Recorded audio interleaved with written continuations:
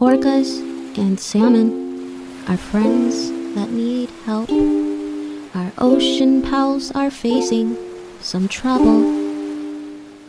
Less trouble, more bubbles. There's so much we can do. Do you know what I'm thinking? Let's start preaching extinction.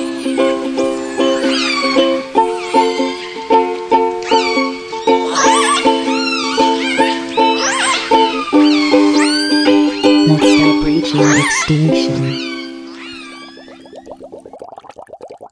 Hello, and welcome back to the Breaching Extinction podcast. For those of you that are new here, the Breaching Extinction podcast explores the plight of the endangered southern resident killer whales through interviews with the people trying to save them. There are currently less than 80 southern resident killer whales left, and they are currently threatened by lack of prey, vessel noise, and water toxins. All of these factors impact one another and play a significant role in their population decline. They have historically spent much of their time in the Salish Sea, however they've been seen less and less, likely forced out of their home by lack of prey as well as busy and toxic waters. I'm your host, Erica Worth, and I decided to start this podcast in 2019 after spending a summer working in the Salish Sea and learning about these animals. Each week I dive into a new conversation with guests from varying perspectives. I approach these topics through an interdisciplinary lens in hopes of uncovering the intricacies of this complex issue. Through this, I hope to share insight as well as fit the puzzle pieces together needed to save this species. I hope you guys enjoy this podcast.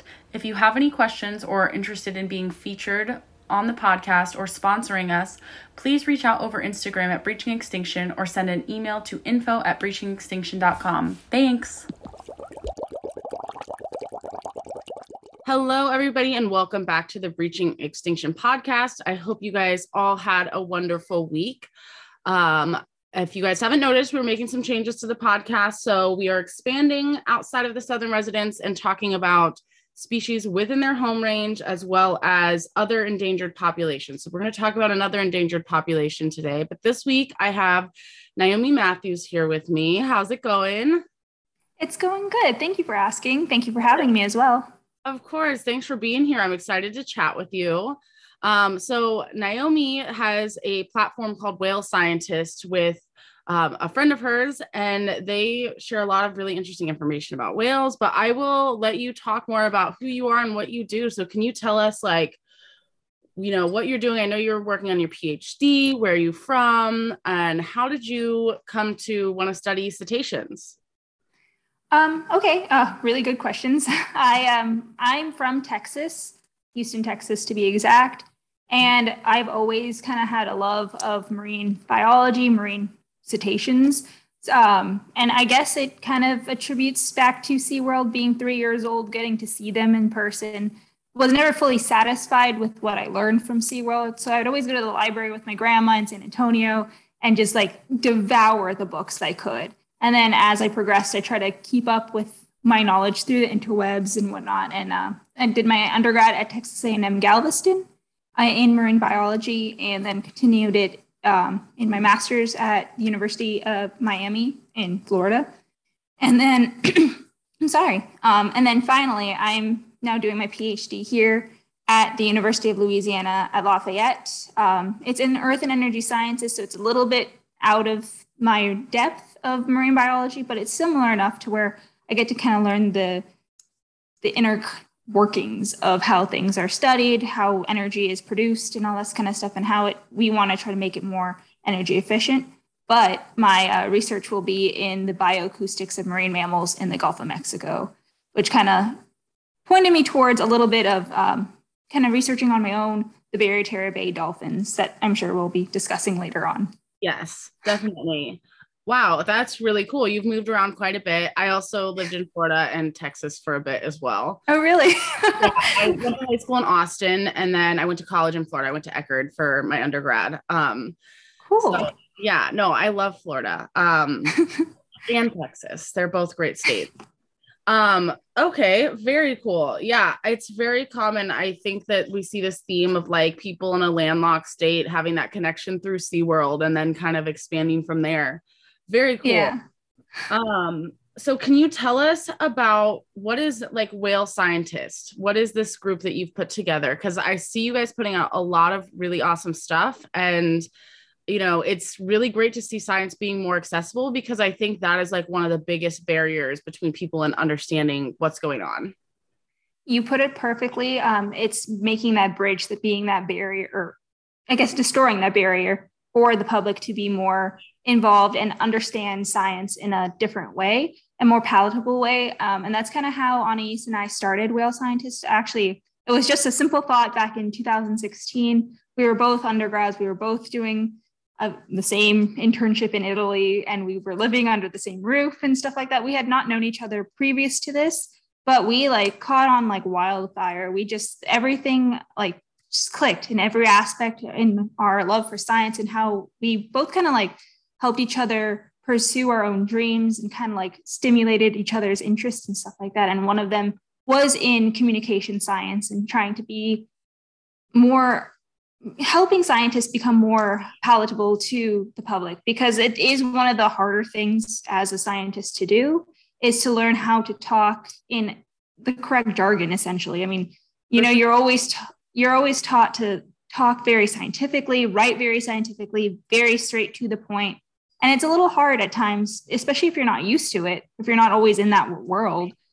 So we wanted it to be more accessible and kind of make it more easy for people to feel like they can be involved and, can contribute and help with conservation stuff in their own way through knowledge. Yeah, absolutely. No, I think you're totally right. Like, definitely being under that training, you're taught like, here are the definitions that we use. And like, while all those things are very important in a scientific context, all of those details aren't necessarily important for the general public when they're just trying to connect.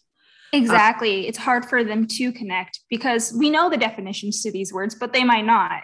Yeah. So definitely take some training too. So it's like, It's not like something that people can pick up on overnight, but yeah, I totally agree with you. Like, and I definitely see, because I work in whale watching right now. And I definitely see that there are some people that are like scientifically trained and others that aren't, and that there's a lot of confusion even with people in this field who don't understand certain studies and some that do. And like, yeah, it's definitely really important to get people connected to science.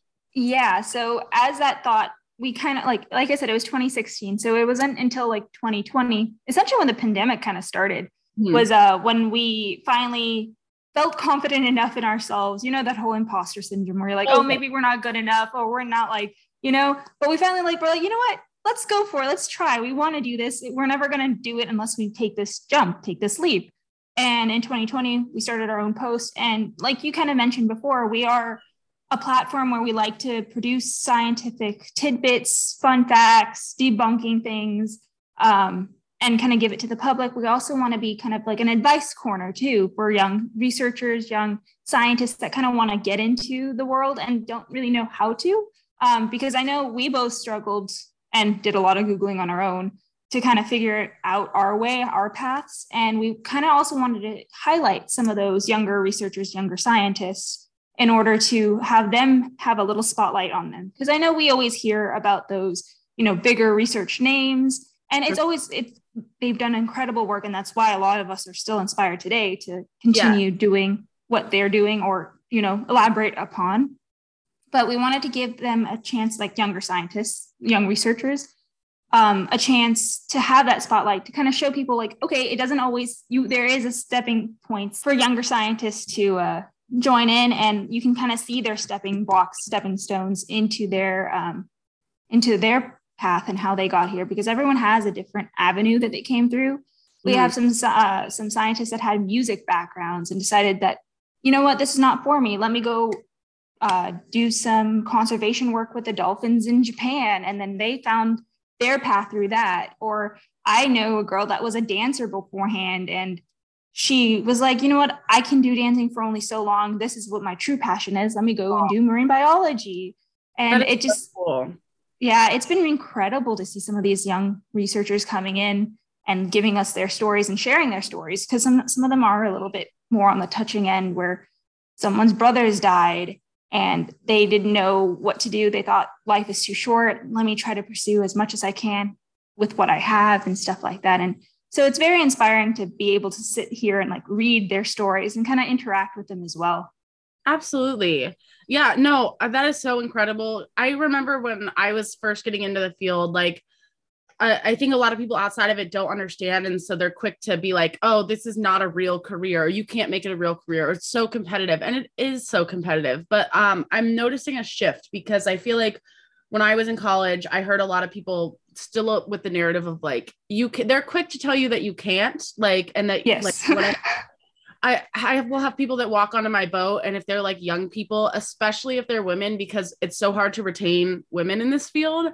Yes. I was like, listen, people are going to tell you that you can't, and that's just noise, and just don't listen to it and just keep going, because that's honestly the truth behind it. But no, I totally feel you on people. They come from different backgrounds. I like had the similar like imposter syndrome with starting this podcast. And then I met Jordan Lerma, who's a scientist with Cascadia, and he has a finance background, and he basically just like trained himself in drones and like trained himself in a lot of other things. And he's very encouraging of anybody else that wants to be in the field. And like, you know, he's very like true in his values. And I was like, you know what? He just like up and did it. Like I could just up and do it too. And that was kind of my like final straw of like, okay, this is like what we're going to do. But no, it's really cool, because that's the thing is I think a lot of people think that it takes somebody special to be a marine scientist. And in a sense it does. It's like, you know, one of my professors in college would say like, you're unique, just like everybody else. But like, it's really just hard work and passion. Like you're going to hit a lot of roadblocks, but I love to see that like people are breaking down those barriers and coming from like music or dancing or like some area where people would be like, oh, like, you know, that's not super scientific. That's amazing.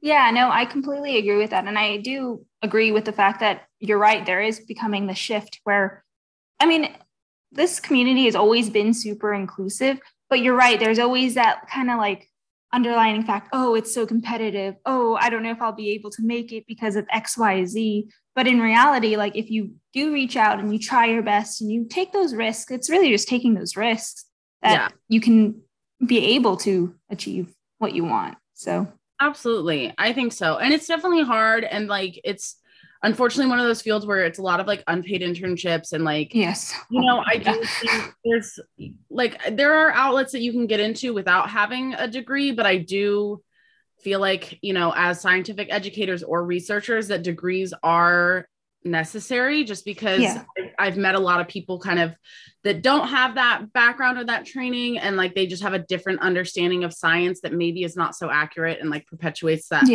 the world, and that's a little difficult. But it's so there's a lot of barriers, but I like, you know, I kind of agree with what you were saying about one of your other people, that like life is too short and you just kind of have to do what it is.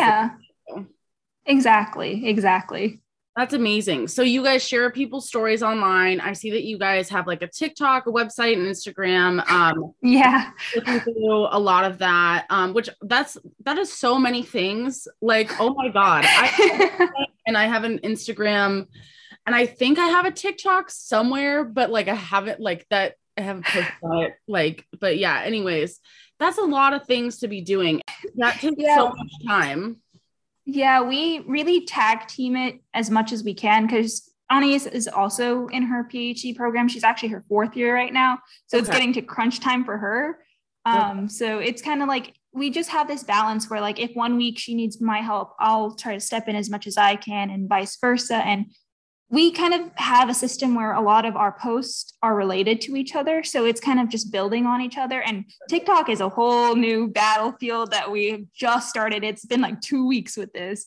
And learning, it's really cool. It's a really cool platform. I was one of those, you know, I guess I'm in like an older, or on like cusp of being that Gen Z millennial era where like I try to, you know, push it away as much as I can, not try to touch TikTok unless I was like looking through Instagram and find a reel that has like TikTok based stuff. But for sure, I finally, once we bit the bullet and got and created this, I started to realize how informative it can be, how easy getting to the younger generation, kind of having them have access to these like short little clips that kind of explain what we had posted instead of them reading the whole post. I mean, I love to write those posts, but it's needing to get people to be able to access them and want to access them is kind of, I guess, one of the major points. Absolutely. Yeah. And I think too, like with TikTok, it's kind of like, I mean, everybody's got a short attention span these days. So it's like easy Yeah.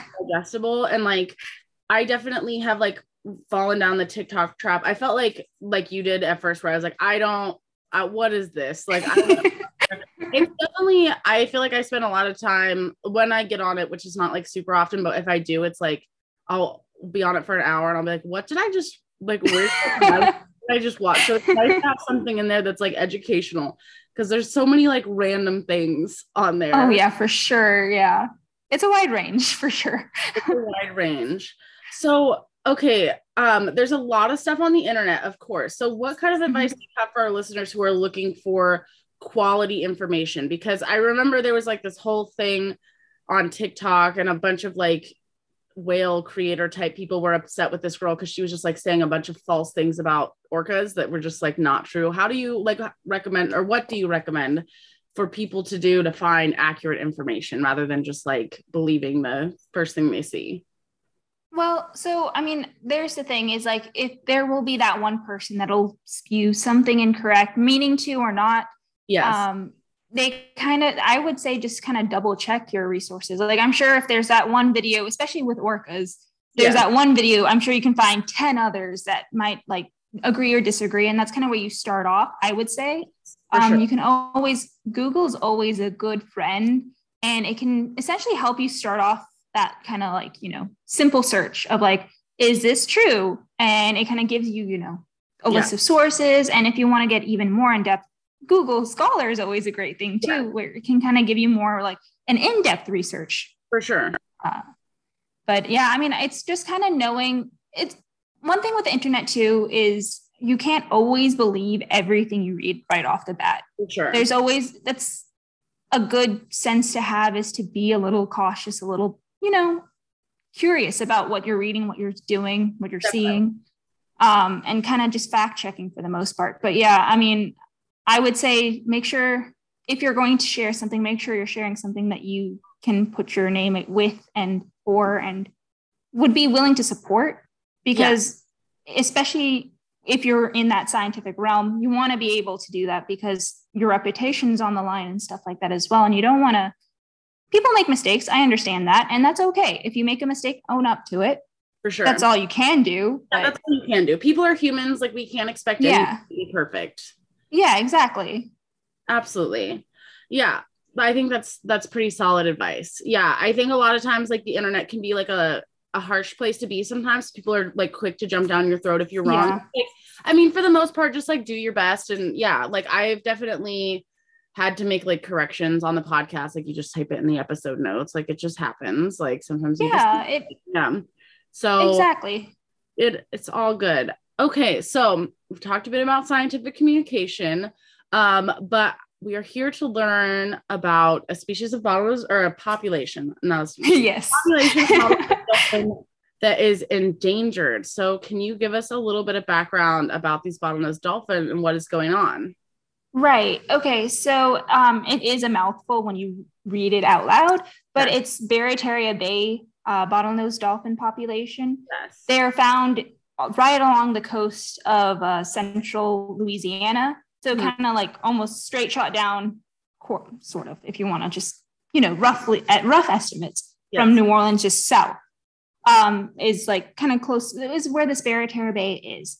And it has always been a very culturally important area for Louisiana, for people specifically, because there's a whole community down there of people that have like had fathers and fathers' fathers lived there for centuries. And not centuries, I guess, but like for several years. Yeah, for generations. Thank you. Better words. For generations. And they have had this certain culture that they accumulated within these generations. And now this land is becoming eroded. In the past several decades now, from about 1932 to about 2016, about 295,000 acres of land have eroded. And this is due to the fact that the Mississippi River is a very vital streamline, for, pun intended, for Louisiana, because this is where a lot of cargo ships go through, a lot of supply chains. It's a very, very important part, especially for a U.S. economy as well. And the natural setting of this river is to divert and change. And that's how sediment and land in the south, in this coastal region, is able to stay afloat, stay readily there and stuff like that. But for humans, we were like, no, we need this river to stay in the same direction, staying same way in order for us to better utilize it. For sure. And so we put up levees, we put up barriers so that the river could not move. And because of this fact, the sediment that was being distributed whenever this river would change or overflow and stuff like that just wasn't happening in those areas. Hence the heavy erosion, especially with sea level rise happening very, very rapidly. So that's why we're seeing this big erosion and stuff like that. And so now back to the dolphins. These dolphins have always been there for the most part, as long as scientists have seen them, eyewitnesses, what have you.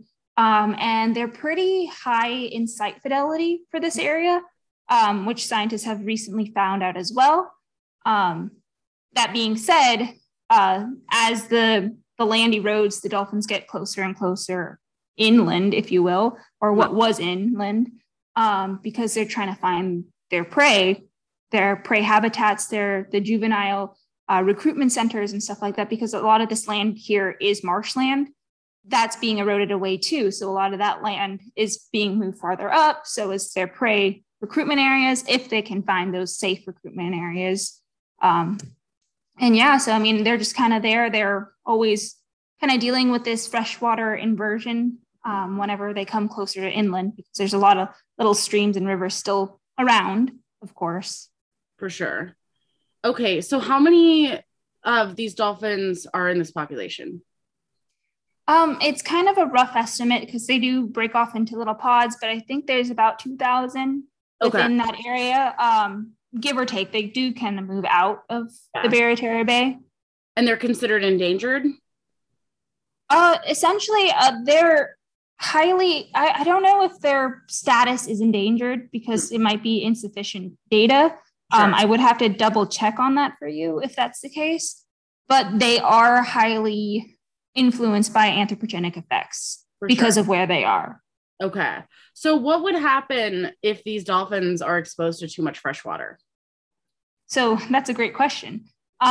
Freshwater is very, very bad for their external and internal systems. Externally, they will get a lot of lesions. The skin lesions will cause infections later on, which will then hinder their health even further. So it's secondary effects from the freshwater exposure. And then internally, their organ systems are meant to acquire some sort of saline solution going through them. And they can cause different side effects as well, especially like sometimes there's respiratory effects and stuff like that as well. But that's also due to prior incidences like the BP oil spill for them. So for them, it's very much one of those things that it's like a cascading effect because of where they're located.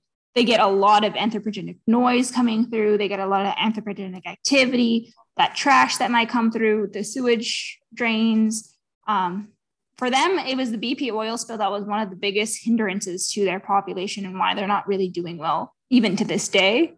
That was back in 2010, August 20th, 2010 is when it first started. And then I would have to double check on the amount of oil that spilled. But I believe it was about 134 million gallons of oil spilled during the 87 days that they had this well uncapped. Yeah. And that's a lot. That's the largest accidental spill for the US in history.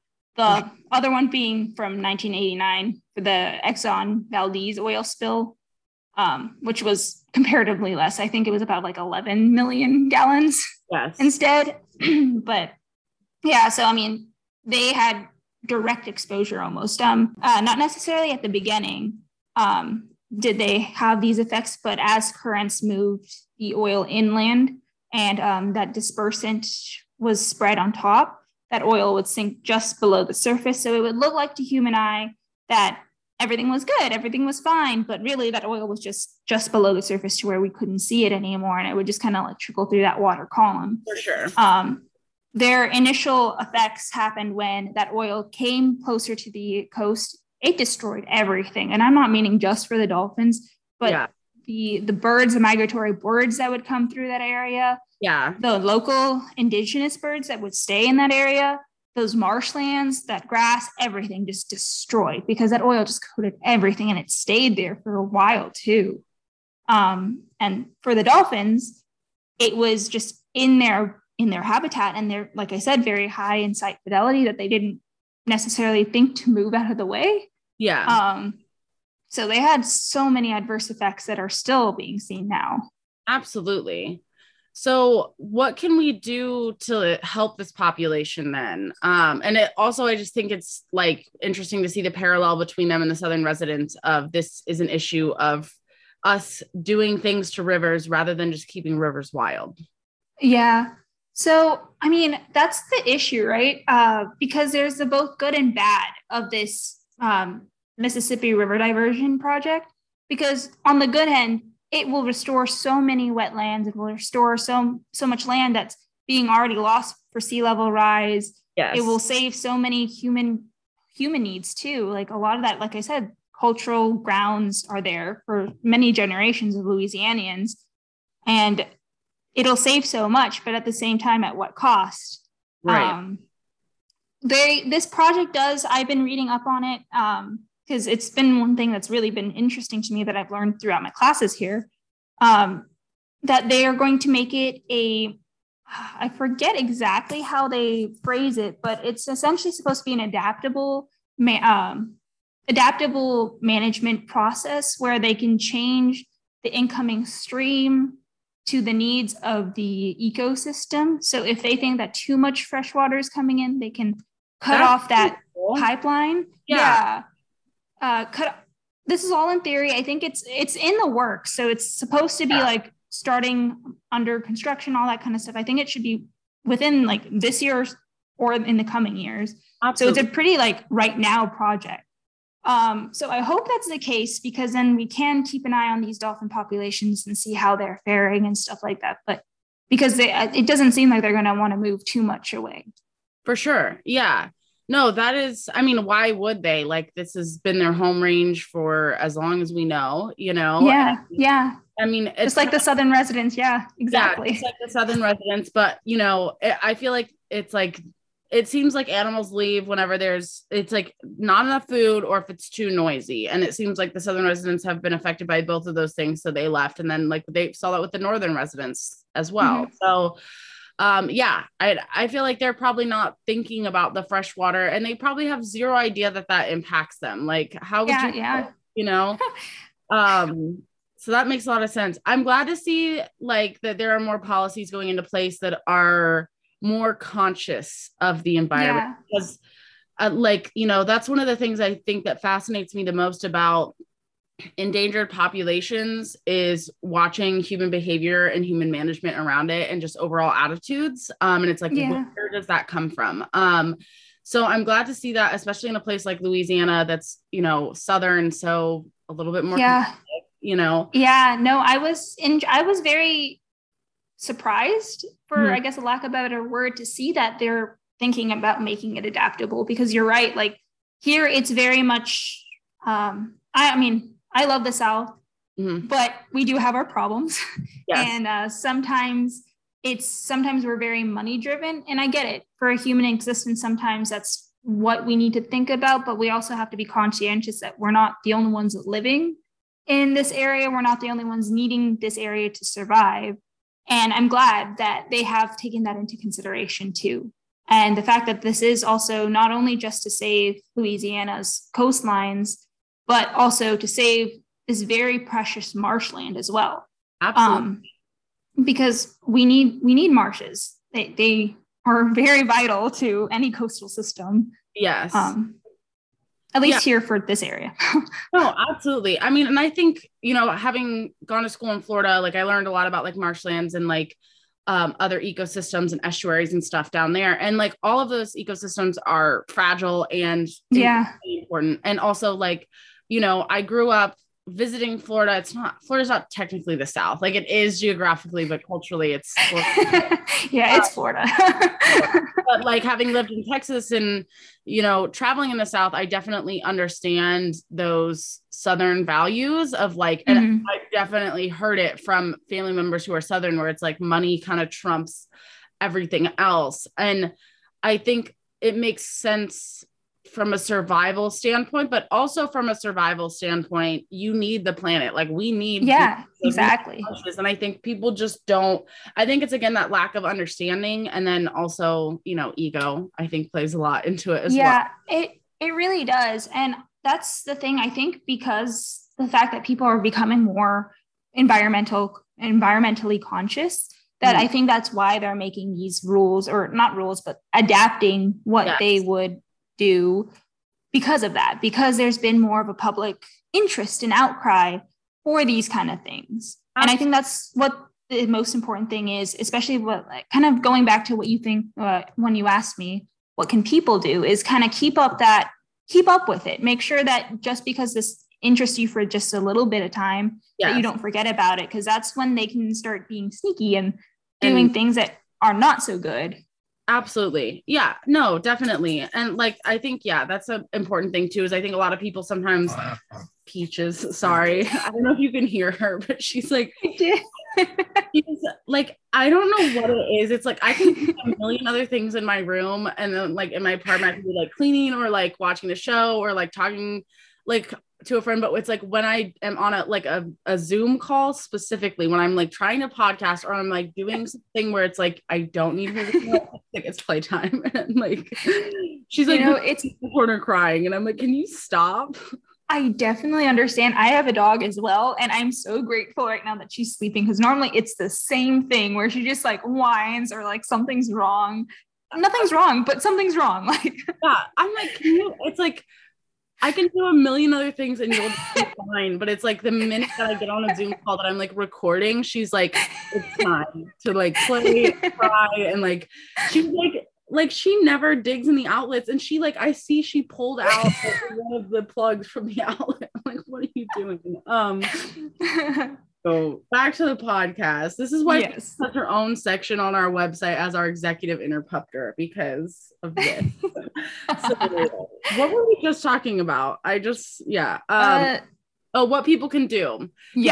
So I think keeping the retention to like, you know, paying attention to what's going on. And like, I think a lot of times people will be like, because I've talked to different people, they're like, marches don't work. This doesn't work. That doesn't work. Okay. Like typically like one march or like one letter or like whatever is not going to work, but like continued pressure applied over time by a variety of people will work. And I've had some episodes where I've talked about like burnout in activism, because I think that's something I very commonly see. So I recommend that people go back and listen to that. But like staying aware of things and then doing what you can, I think is like reasonable. Because I think I've noticed a lot of people in this field, like myself included, definitely get overwhelmed. Like I feel like I have like a mental breakdown about the planet like every like 4 months. I'm like, you know?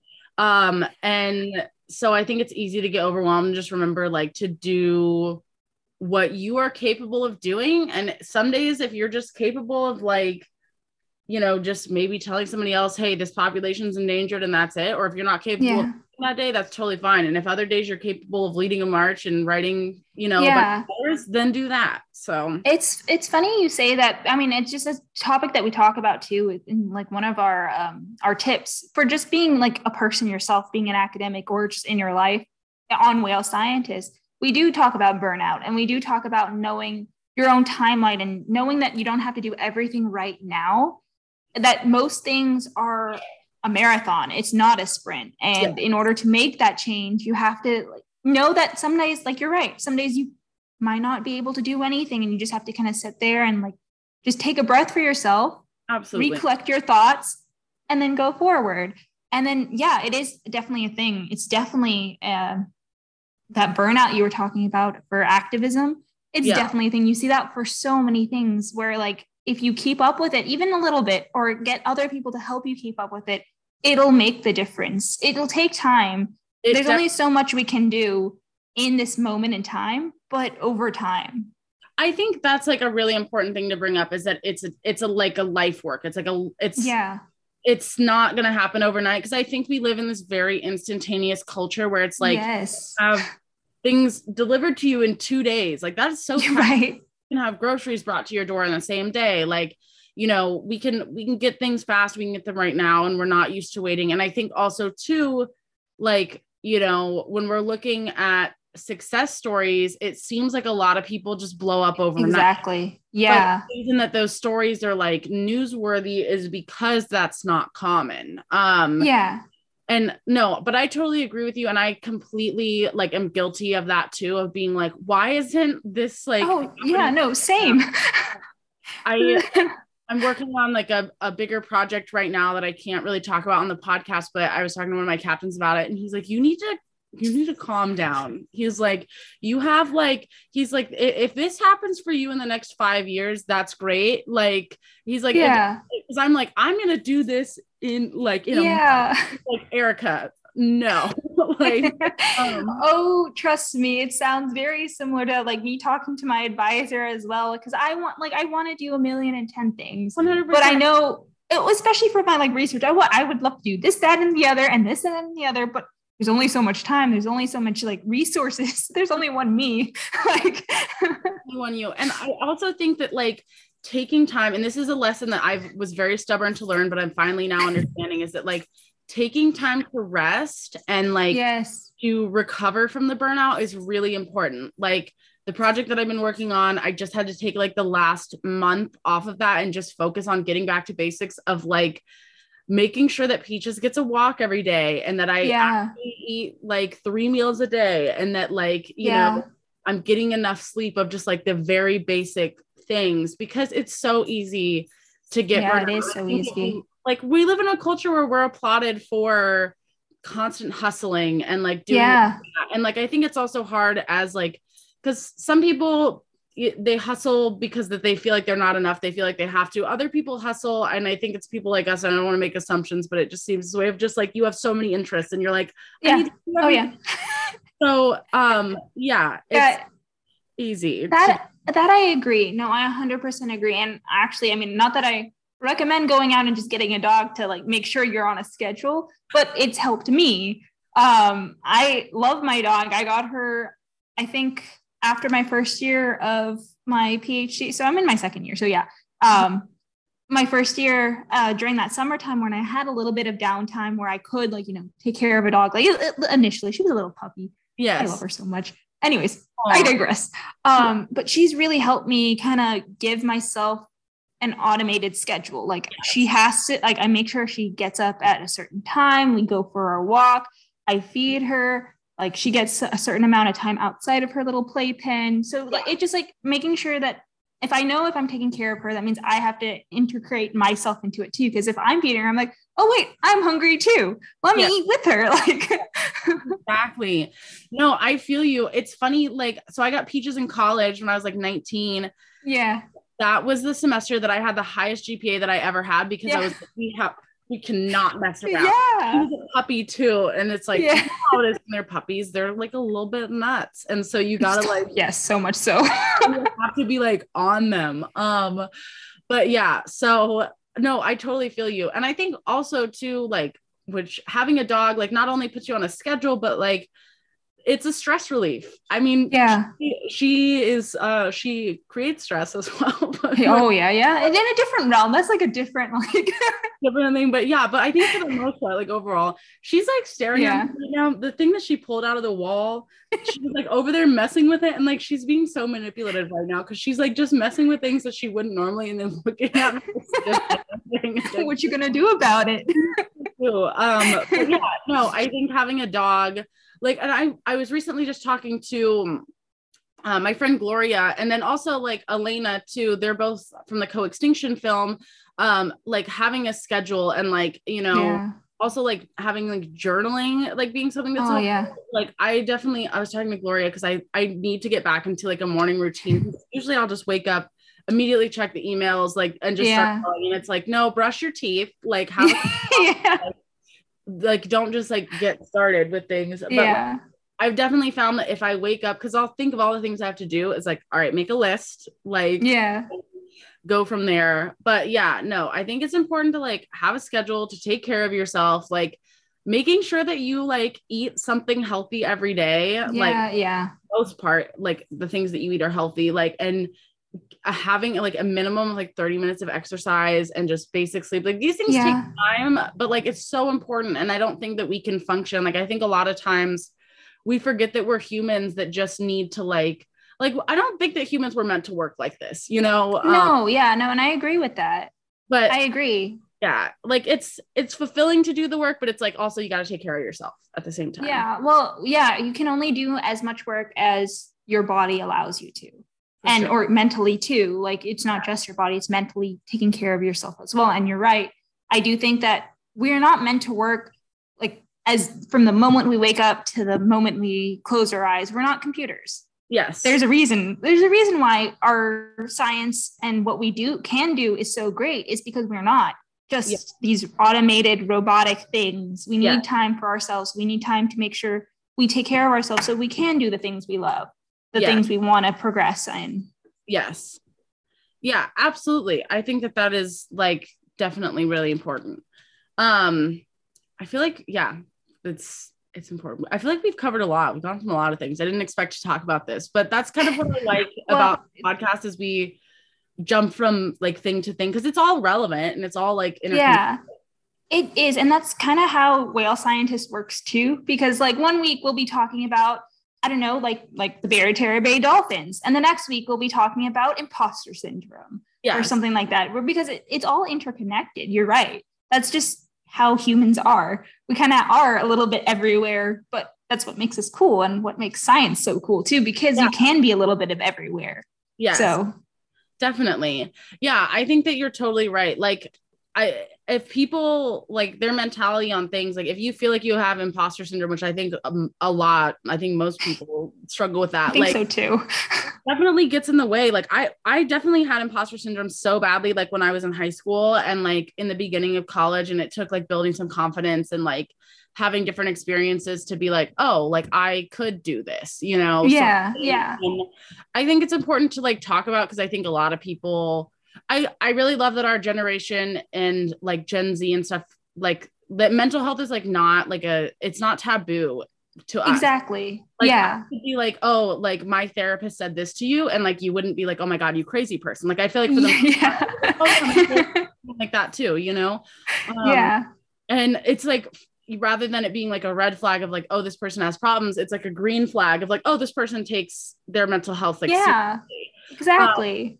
And I think it's so important because so many people struggle with it. And like, that's the thing that I think I've noticed the most is it's like, there have definitely been people that like I've admired or like looked up to. And then I see that they like struggle with this imposter syndrome. Or they don't think they're good enough. And I'm like, what? Like you think that's easy? And it's, I just think it's something as humans, we all do. And like, we all forget at the end of the day. Like, actually I saw a TikTok yesterday is this so funny. This lady was like, yeah, like, you know, even if you put somebody on a pedestal, just remember they're a human that like farts in their bed. Like they're just like, okay, yes, like this is true. Like we're all just like people at the end of the day. Yeah. Awesome. So what can we look forward to like from Whale Scientist? Like, are you guys going to be talking about, like, are you going to be doing more TikToks? Have you guys thought about like a YouTube channel? Like what are we looking forward to? It's really funny that you would mention YouTube. But yeah, I think that's kind of in the works. Maybe we're just kind of like putting our feelers. Sure. We're still very much growing, and I love the growth. We both do. We love the growth of like how much we've come from 2020 till now. Yes. It's been just an extravagant amount. And I think what you can expect from us will be more infographics on Instagram and hopefully more relative TikToks as well. We might be trying to do like little shorts more so of like other things other than just our posts. So we can kind of like show you the inner workings of some of our research that we're doing or something like that. Or like, I don't know. Yeah. TikTok is a whole new platform that I definitely can see us expanding and growing from it. For sure. But yeah, I think it just, you're going to see a lot more posts, hopefully. TikToks and Instagram. You'll see us on Twitter as well. We're there. And it's actually kind of fun to see the different connections that we've made through Twitter. Cause I always thought Twitter was for old people. You know what I mean? Like it's those like stigmas of the different social medias, but it's really not. It's really good science-based platform. Words. That's a word. I don't have a Twitter. Like I think I don't either. But like, yeah. But I just thought that Twitter was kind of dead. Like I haven't heard anyone talk about it. Well, that's the thing is I thought it was dead too. I personally don't have a Twitter, but we do have a whale scientist Twitter. Nice. And that's where we get a lot of our retweets of some of the articles that we post and stuff like that from our website.